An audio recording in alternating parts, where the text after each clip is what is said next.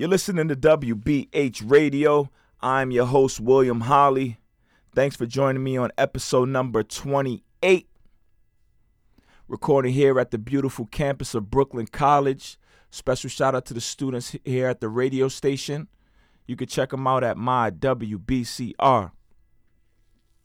Yo, it's been a while since I've been behind the mic, so you got to bear with me. A few things I want to catch up on. In October, the NBA season got underway. LeBron James made his Los Angeles Lakers debut. And in his home debut, him and his Lakers squad got in a fight with the Houston Rockets. Right? And this is one of the games I was actually watching in real time.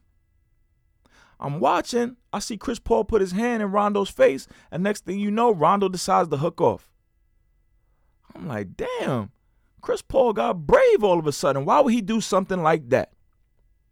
We all know Rondo ain't the one to mess with. And then it came out that Chris Paul believed he was spat on. I saw the footage, and do I think he was spat on? Absolutely. But then Rondo came out and said, nah, man, I didn't spit on anybody. And do I believe Rondo? Absolutely. I think it was just an unfortunate incident. Some spit digging on Chris Paul. But I want to give Rondo a little bit more credit, man. Rondo is somebody who, his history shows that he's an authentic tough guy. Not make-believe, not one just for the gram. So I'm going to give him the credit and say, listen, he understands if you spit on somebody intentionally, man, you better be ready to kill or die. After 10 plus years in the league, nationally televised game, I don't think he's going to use that place to spit on somebody, man. That's the lowest form of disrespect. You know, and Rondo's explanation was that, hey, I was exasperated. I went to reach for my mouthpiece and maybe something got out. But intentionally, nah. Nah, because a tough guy knows. And he said it. He said, listen, if I intentionally spat on somebody, I'm going to protect myself because I know there's going to be hell to pay. I'm not just going to stand there with my chin out. And when he said that, I said, okay, yeah, I believe him. I believe him. Because I'll tell you a quick story, man. I was in the limo business. And, you know, if you have a friend who's also a limo driver, he calls you to do a job, you do it. You know, you help your guy out. But the understanding is when you see that driver, he's going to pay you on site. He's not going to say, yo, well, my client didn't pay me yet. No, brother. You called me to do the job. I completed it, so you pay me. Whatever happens with your client, y'all work that out on your own. So I did this guy's job. And then I'm like, yo, man, it's time to collect. And he tried to give me that runaround. I'm thinking to myself, damn, I'm going to have to kill this dude. But in all seriousness, like, I'm not going to tell my friend, no, yo, I can't afford to take this L. I need to handle it. So I'm hunting the dude down. I'm trying to call him. Eventually, I get him on the phone. You know, I'm talking crazy. I'm telling him what I'm going to do to his mama, his brother, his sister, the cat, the dog. Everybody going to get it. You know, he tried to bark back. Yeah, listen, man, I ain't no punk. I said, even better. Because if you aren't a punk, you understand the predicament you put me in. You understand I can't be out here talking about somebody owe me money and him not facing any repercussions. You understand. And I'm going to give Rondo that same respect, man. He ain't no punk. He know spitting on somebody intentionally is the lowest form of disrespect ever. So I just think it was an unfortunate event on both ends. And I'm glad the NBA was able to get past it. Now, on the back end of that fight, and I don't want to sound like the grumpy old man and tell you about my NBA is better than yours. No. I'm not going to do that. I'm in a good mood today. What I will say is my NBA, the NBA I grew up on, it's a bit different. On the back end of that fight, LeBron James swoops in. He doesn't grab Rajon Rondo. He doesn't grab Lance Stevenson or anybody on the Lakers team. He grabs the opposition. He grabs Chris Paul. Not only does he grab him, but he gets him the hell away from the scrum. Now, the sports I grew up on was about competition. It was about me and mine versus you and yours. So in the middle of a scrum, when I see LeBron James grab the opposition, I had to scratch my head on that. It was almost as if he swooped in and said, yo, bro, Chris Paul, let's get out of here, man. We got to protect that State Farm bread.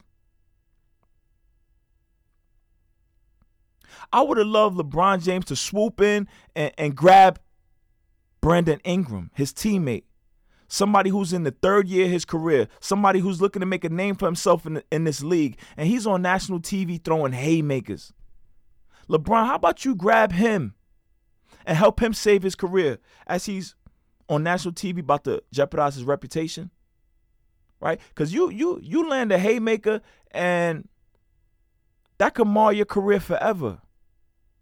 How about you get in there and protect him from himself and be the big brother that you claim to be? You got him out there looking crazy, son.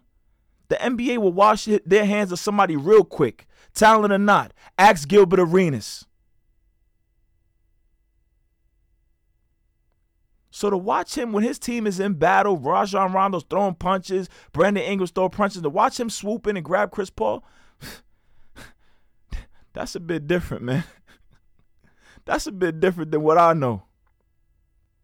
You know, we could talk about Michael Jordan and him being apolitical and him saying statements like, yo, Republicans buy sneakers too. The black community's upset that it comes out that he invests in prison.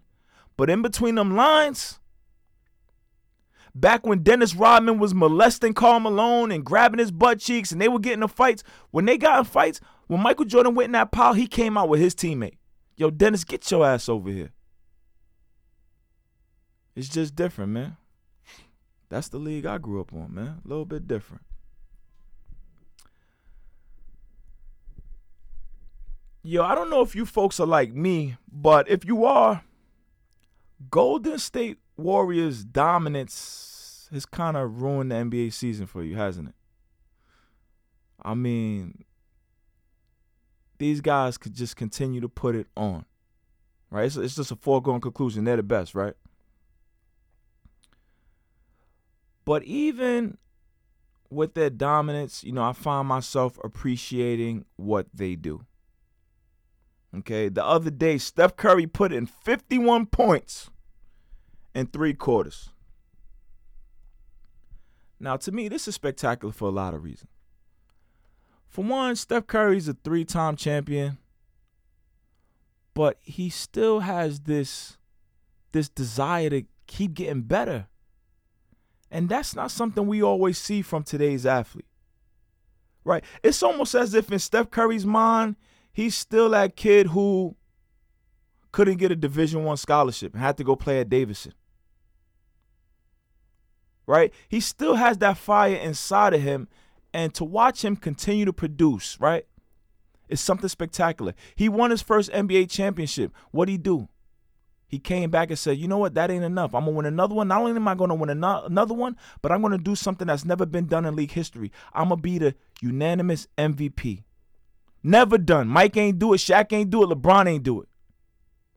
So it's an insatiable desire to keep getting better.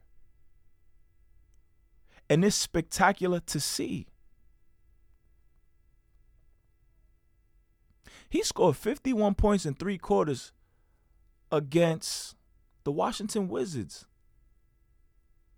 The Washington Wizards got 2 max players at the guard position.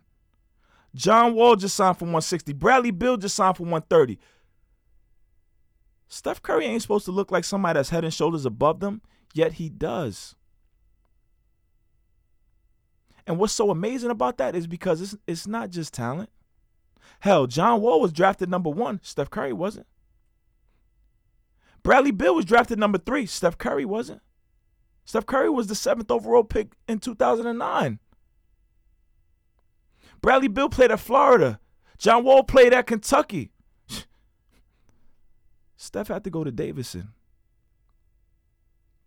So the reason I love Steph Curry's career trajectory is because it ain't just about skills, son.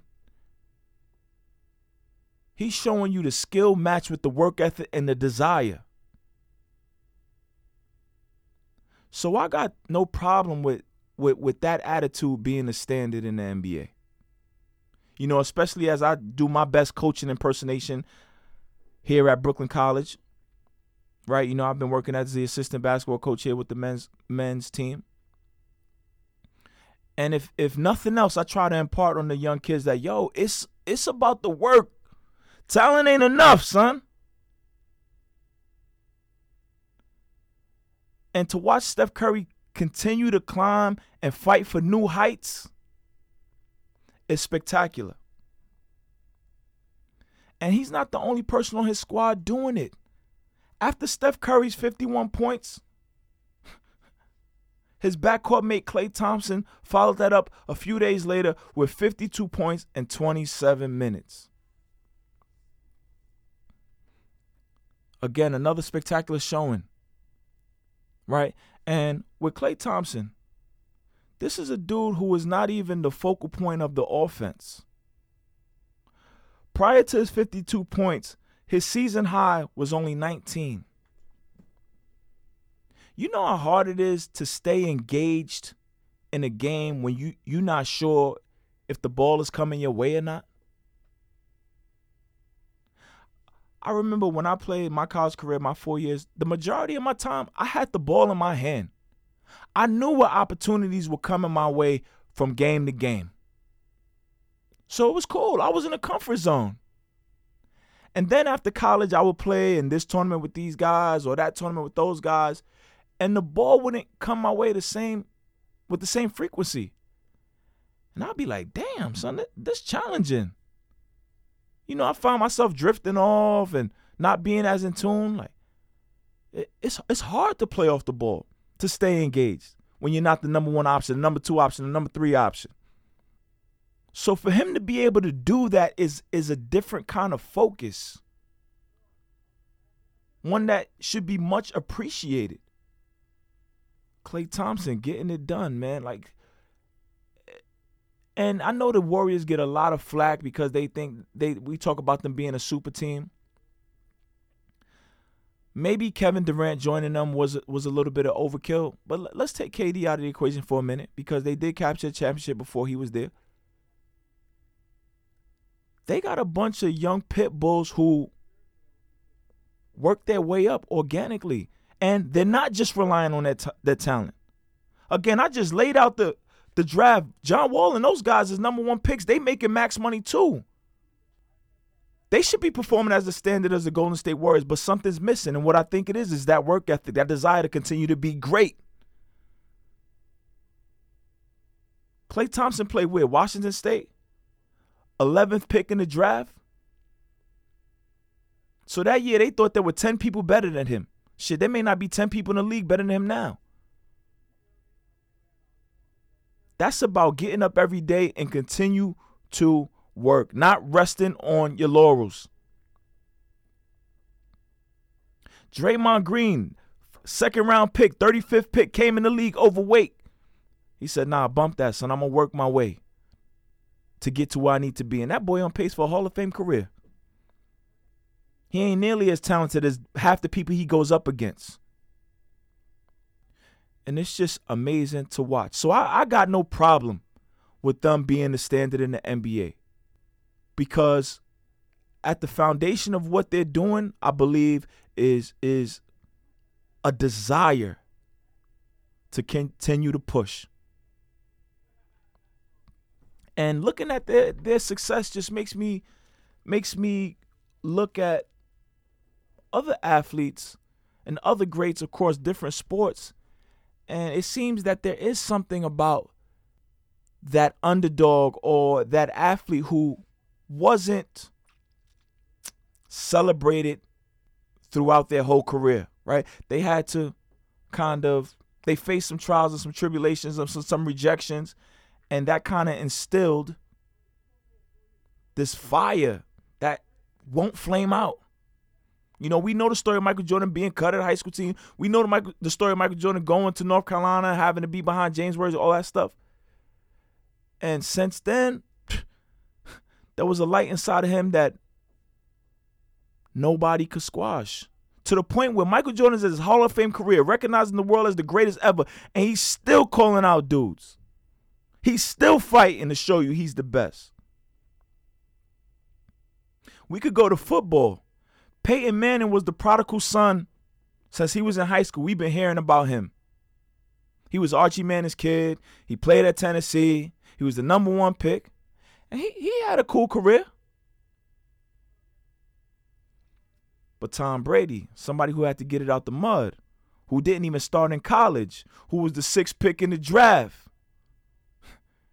who was drafted in the 6th round. Now he's coming to take everything. He got rings. He got supermodel wife. He's still out there trying to get more. So one of these days, we got to do some psychoanalysis on these great players, man. And there's something to that. It's not the kid who's been pat on his back since he was 12. What else I got over here? Oh, real quick, we was talking about Steph Curry and Klay Thompson. I was talking to my man DA. I was like, yo, after Klay Thompson's performance, like, yo, I think he might be a better shooter than Steph Curry. Who we got in that conversation? I'm going to with Klay Thompson. Real quick. For first off, the numbers don't lie. The last 2 years, Klay Thompson shot a better percentage than Steph Curry from 3. Klay was at 42. Steph Curry's only at 41.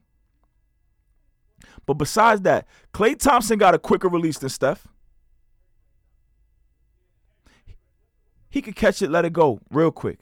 Now, of course, when we talking off the dribble, crossover, spin move, step back between the legs, Steph Curry is the best to ever do it. But if I'm coming down the middle and I'm kicking in one of my shooters in the corner, I want it to be Klay Thompson because he's getting it off quick and it's going down. And you ain't even got to take my word for it. When they went head-to-head in the three-point contest, who won? 2016 three-point champion Klay Thompson. So take that, DA. What else have I been paying attention to in the NBA? Real quick, Kawhi Leonard and the Raptors are handling business, man. And Kawhi Leonard, somebody they question whether he would ever return, if he would ever be the same. Does he even care to play basketball? Man, I love when people just show up and perform. Kid ain't said a word all season, all summer. But now he in Toronto balling out. When I'm recording this podcast, the Raptors are 6-1. The only game they lost was to the Bucks when Kawhi didn't play. Well, can Kawhi play without Tim Duncan? Yo, quiet all that nonsense. And shout out to the Raptors organization for taking the chance to acquire him. This time last year, they were rolling. They had DeMar DeRozan and Kyle Lowry. Had they stayed pat and still kept DeMar and having this success, what would the conversation have been? Oh, we seen this before. All they're going to do is get bounced out in the first round. But now you got Kawhi. This is different. Your fan base is energized. Your sponsors are energized. Your ownership is energized. So shout out to them for taking a chance on that boy. I want to shift gears and talk about the NFL real quick. The NFL.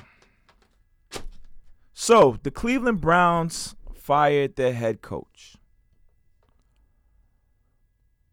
Yeah, I got no problem with that. The timing is a little funky, but whatever. His record was atrocious. He was 0-16, then he went 1-15, and now they're struggling this year. Okay? So, okay, I'll give you a pass on it. But what is driving me crazy is the fact that they fired their offensive coordinator. An offensive coordinator that they hired in January of this year. So he hasn't even been on the staff for a calendar year, and you're ready to wash your hands of him. At some point in sports, we have to be able to start firing ownership. Like when these guys buy a team, can we just have it be for a specific term? Like, yo, we'll reevaluate your ownership after 7 years. Time after time, it seems to be the same organizations that are making dumb decisions. And these owners and these general managers, they come up to the press conference and they say, yeah, man, the offensive coordinator, he just wasn't getting it done. As if they are absolved of all blame. Let me ask you, Mr. Owner, Mr. General Manager, who signed off on that guy getting hired in January? Whoever the hell signed off on it needs to be fired as well. Because they didn't do their due diligence when it came to hiring him.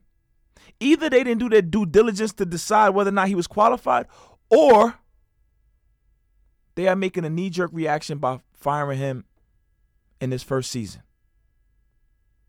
You see, one of my frustrations with sports right now is the overall lack of leadership.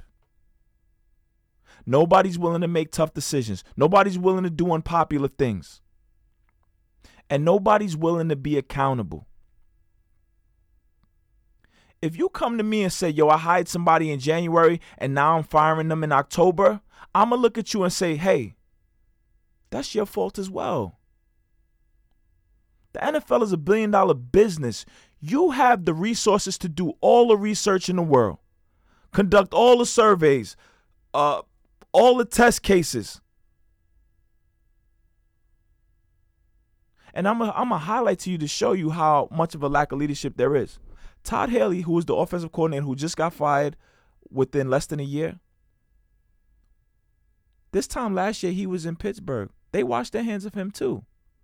So you mean to tell me with all the resources, the best candidate you could come up with is somebody's old recycle offensive coordinator? And it happens time and time again in sports. The new hot candidate is who? Somebody old fired coach. The new hot candidate is the guy that we see sitting on ESPN. All the resources at your disposal, and you can't go underground and find us a candidate that nobody knows? Somebody that's in the trenches working? You just hire the most popular guy or the guy who got the most likes on Facebook? That's laziness. The last hiring that I've seen of real consequence was when the Los Angeles Rams hired a 32-year-old coach in Sean McVay.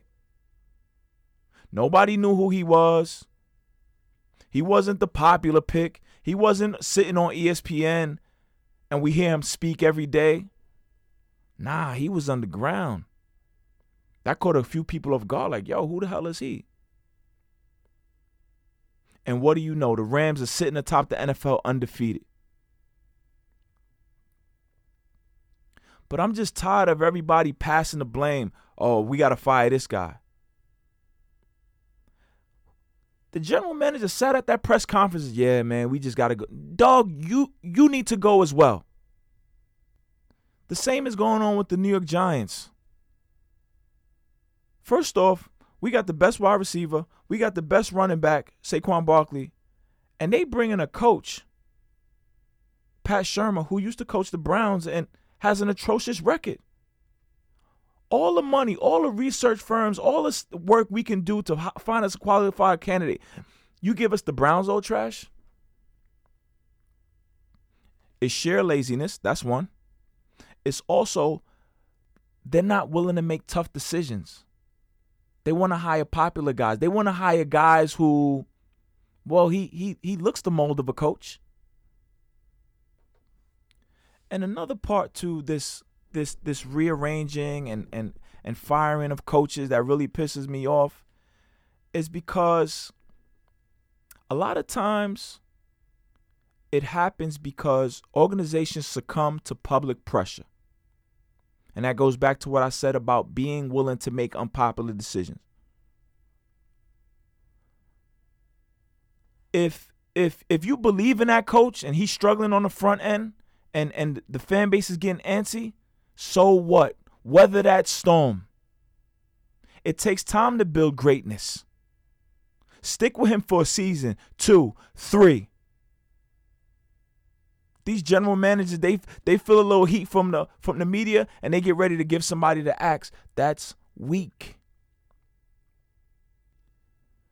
You know, guys, I've been doing my reading, and John Wooden is one of the most legendary coaches in NCAA men's basketball.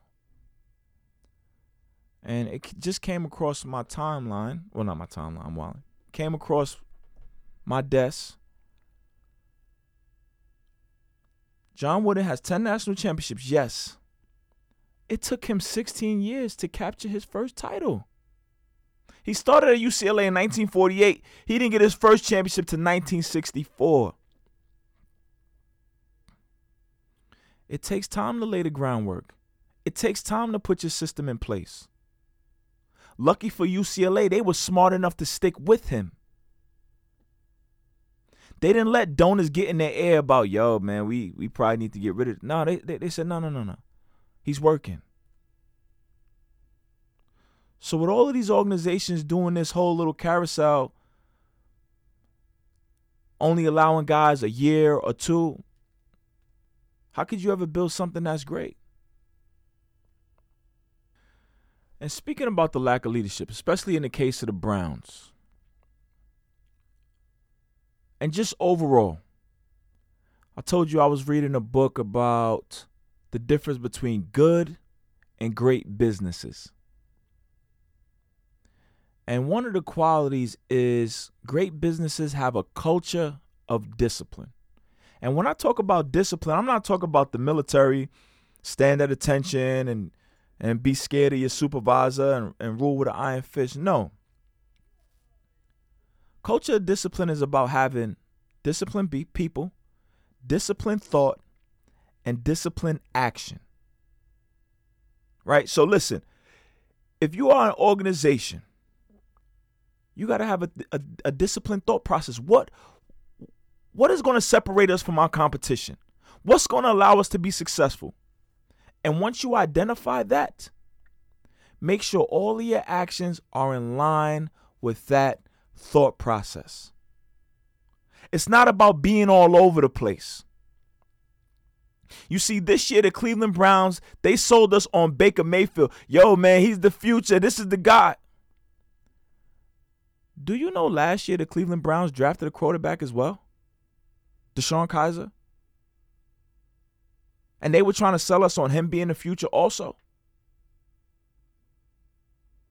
So one, either you were wrong for drafting DeShone Kizer, or two, you were wrong for not putting the time in to develop him.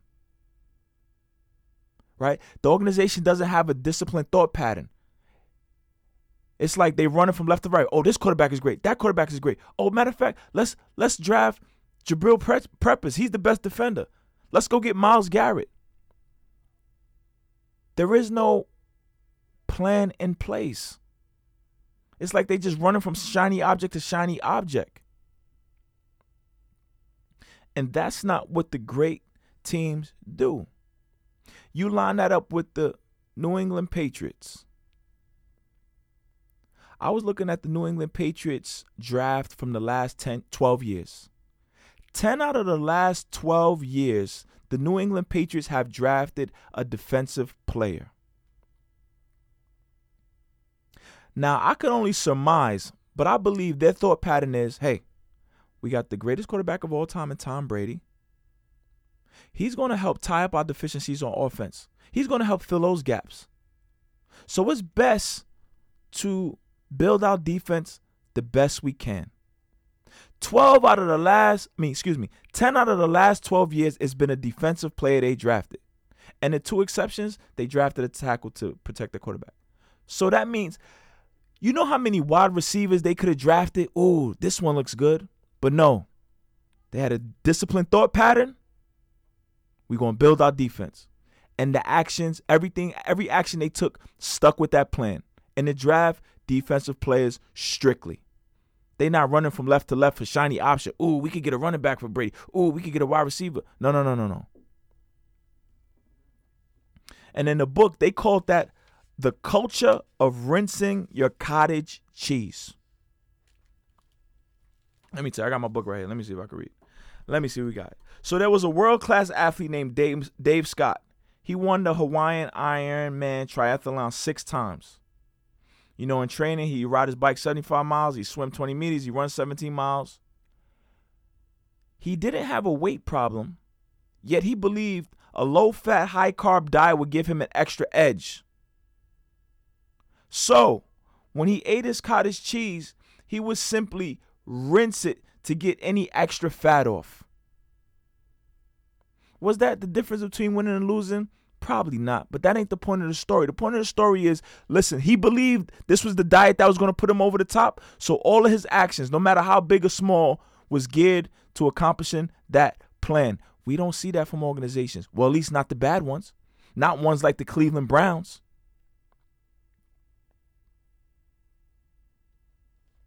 So eventually we need to start getting these owners out of here. Because this is a problem from the top down. And my last piece on this leadership debacle. Listen, the University of Maryland had a football player that passed away during football workouts. So, of course, the head coach, he's the top of the food chain. He should be culpable. So they did research. They did a background. And the school came back and said, listen, he might have been negligent, but we're going to keep him on board. Okay, unpopular decision, but if you did your due diligence, if that's what you want to do, so be it. One day after they made that decision to keep him on board, they fired him.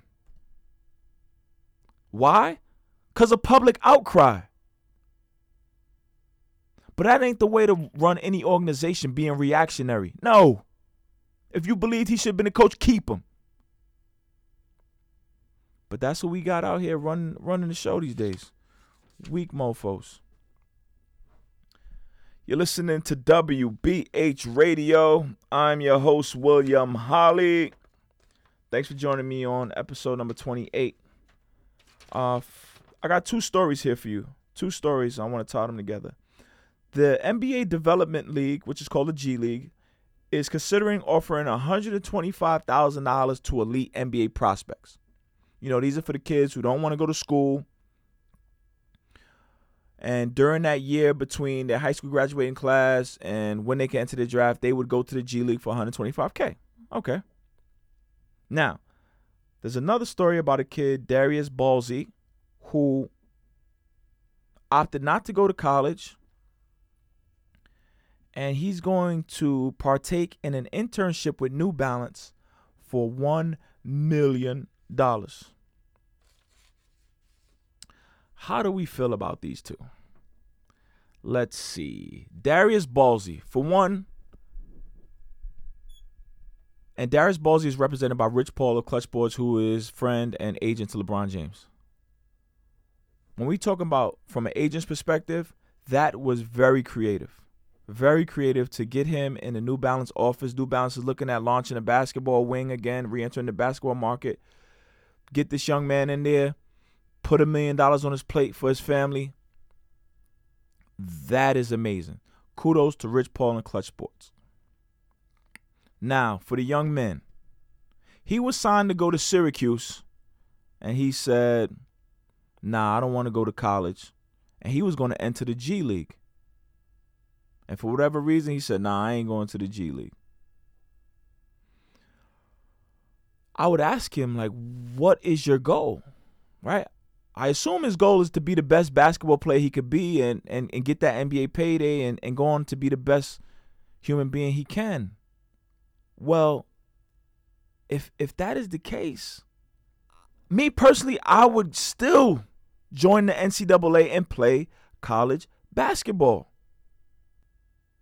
When you're talking about going to the G League for $125,000, dog, you're going to make $125,000 and play for the Fort Wayne Mad Ants?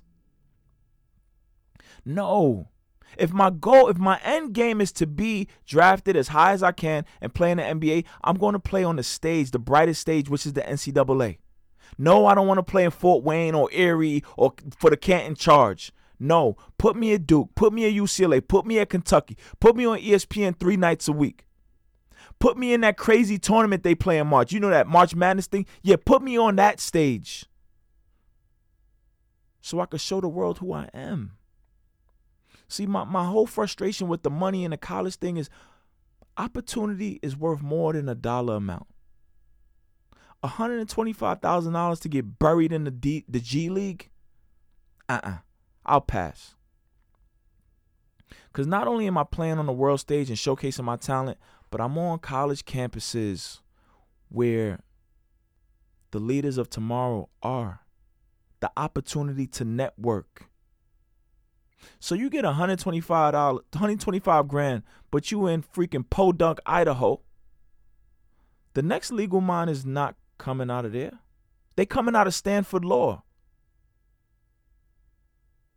The next medical mind is not coming out of freaking the Canton Charge. No, it's coming out of Duke Medicine. So if I was one of these kids, I want to be on those campuses. I want to be in that environment. I want to be raising my profile, expanding my network in those environments. Forget about the paycheck. What Jackie Robinson and Muhammad Ali and them were fighting for, sports was a platform, a pedestal, not the finish line. As with the kid Darius Ballsy, okay, you make $1 million. Who you gonna play against, bro? These NBA teams need to see you play. So yeah, you got $1 million, but you might go in the second round and lose out on that money.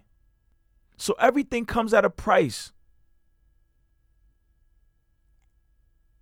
So that's kudos to him. Cool, you got $1 million. But bro, you need to be playing on the world stage. You might get buried. These scouts can't see you. They're not coming to an open gym to watch you shoot uncontested jump shots. They going to be in Cameron Indoor watching Zion Williamson put on a show for the world as he competes for Duke. So that's been my whole frustration. Whether college athletes should get paid or not, who the freak cares? Opportunity is more valuable than any dollar. So we'll see how that goes. What else I got here? What time check it? We had 38 minutes. All right, we about to finish up real quick. One last thing I want to cover. Here. So every now and again, I reach out to different individuals trying to, I guess, sell a podcast, get on different platforms, different radio stations, see if they could, give me a little boost. And when I talk with these individuals, they say, yo, Will, tell me, what's the podcast about? I'm like, I'm just a Brooklyn dude talking that shit. Like, I don't know. But Will, like, who's your target audience? Who do you want to listen to it? The homies? I don't know. They ask me these questions. I eventually get frustrated, give them the middle finger, and say, I'm out. I'm back in the F y'all. Do what I do. But every now and again, I find myself thinking about those questions. Like, yo, Will, what are we doing here? What is it that you're trying to relay and discuss and talk about? And when I think about some of the things that I cover that interest me, I realize what I'm really trying to show is that you can be a winner. You could get the job done no matter what your circumstances are.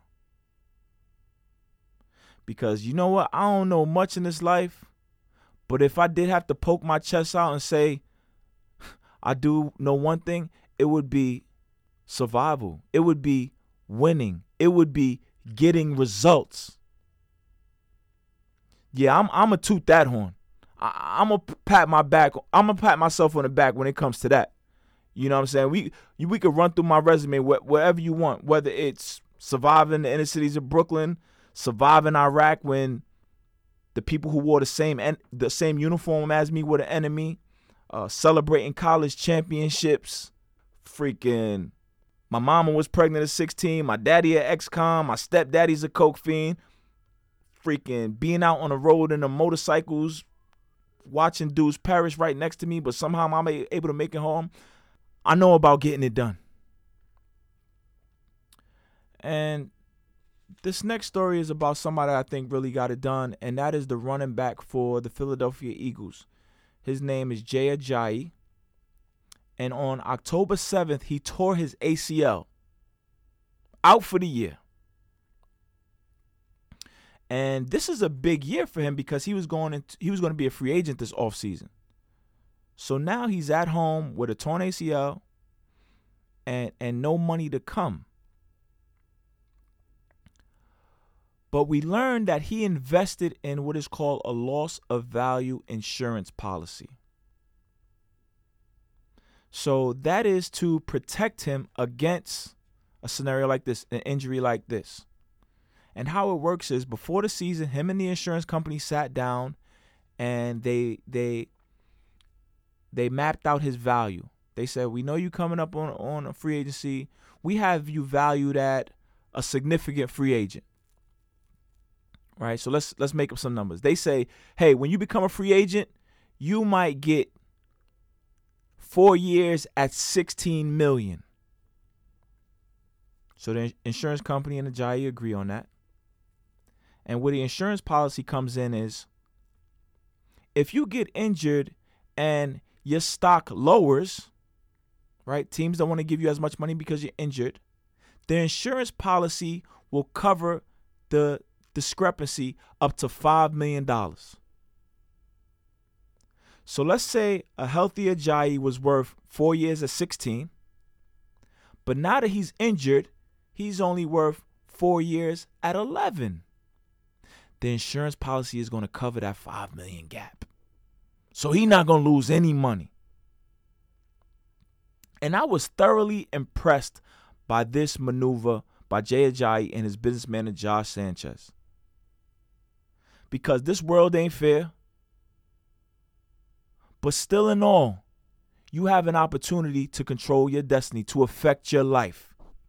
He could have easily sat by and said, man, these owners, they unfair, this, that. And he would have been right. But he said, bump being right. I need results. I need to feed my family. I'm not leaving anything up to chance. And keep in mind, Jay Ajayi is coming off of a Super Bowl year. The Philadelphia Eagles won a Super Bowl last year. Man, we know how football players spend the offseason, especially after the Super Bowl. He could have been on vacation here. He could have been there, drunk, in the strip club.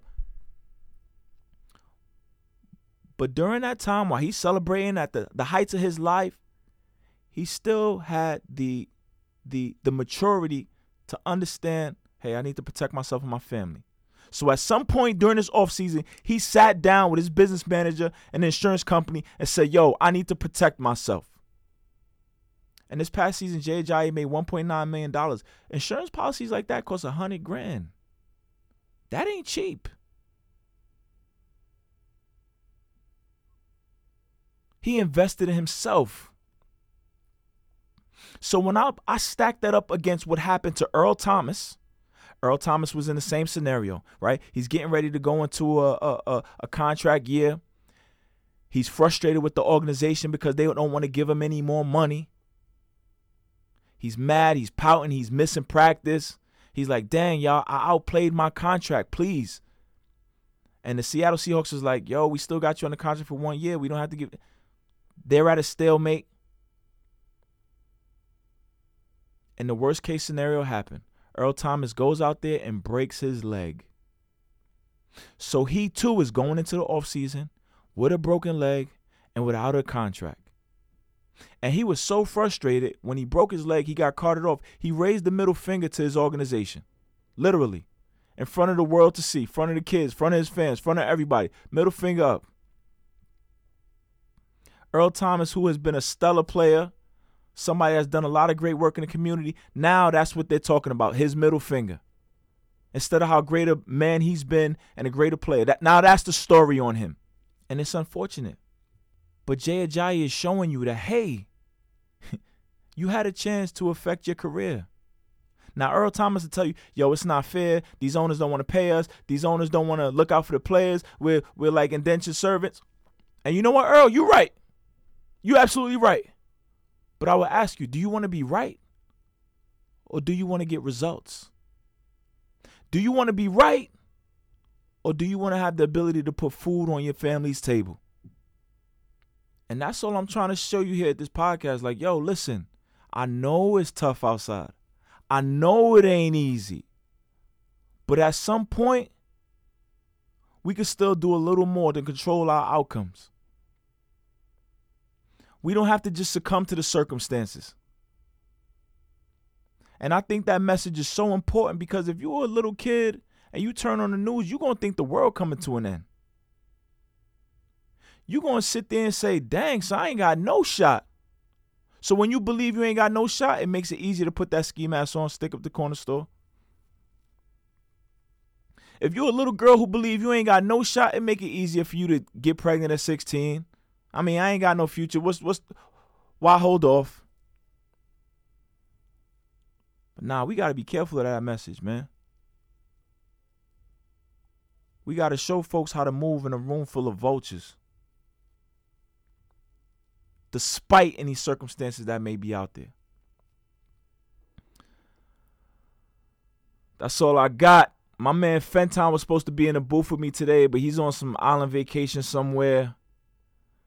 I mean, Fenton, 40 years old, still talk about his birthday weekend. Dog, we gave up birthdays back when we was 9 years old having the Ninja Turtle parties, man. Give it up. But shout out to my man living his life. Happy birthday to my G.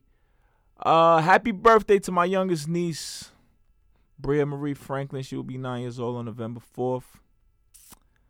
Try to get better the next time. It's your boy William Holly. We out.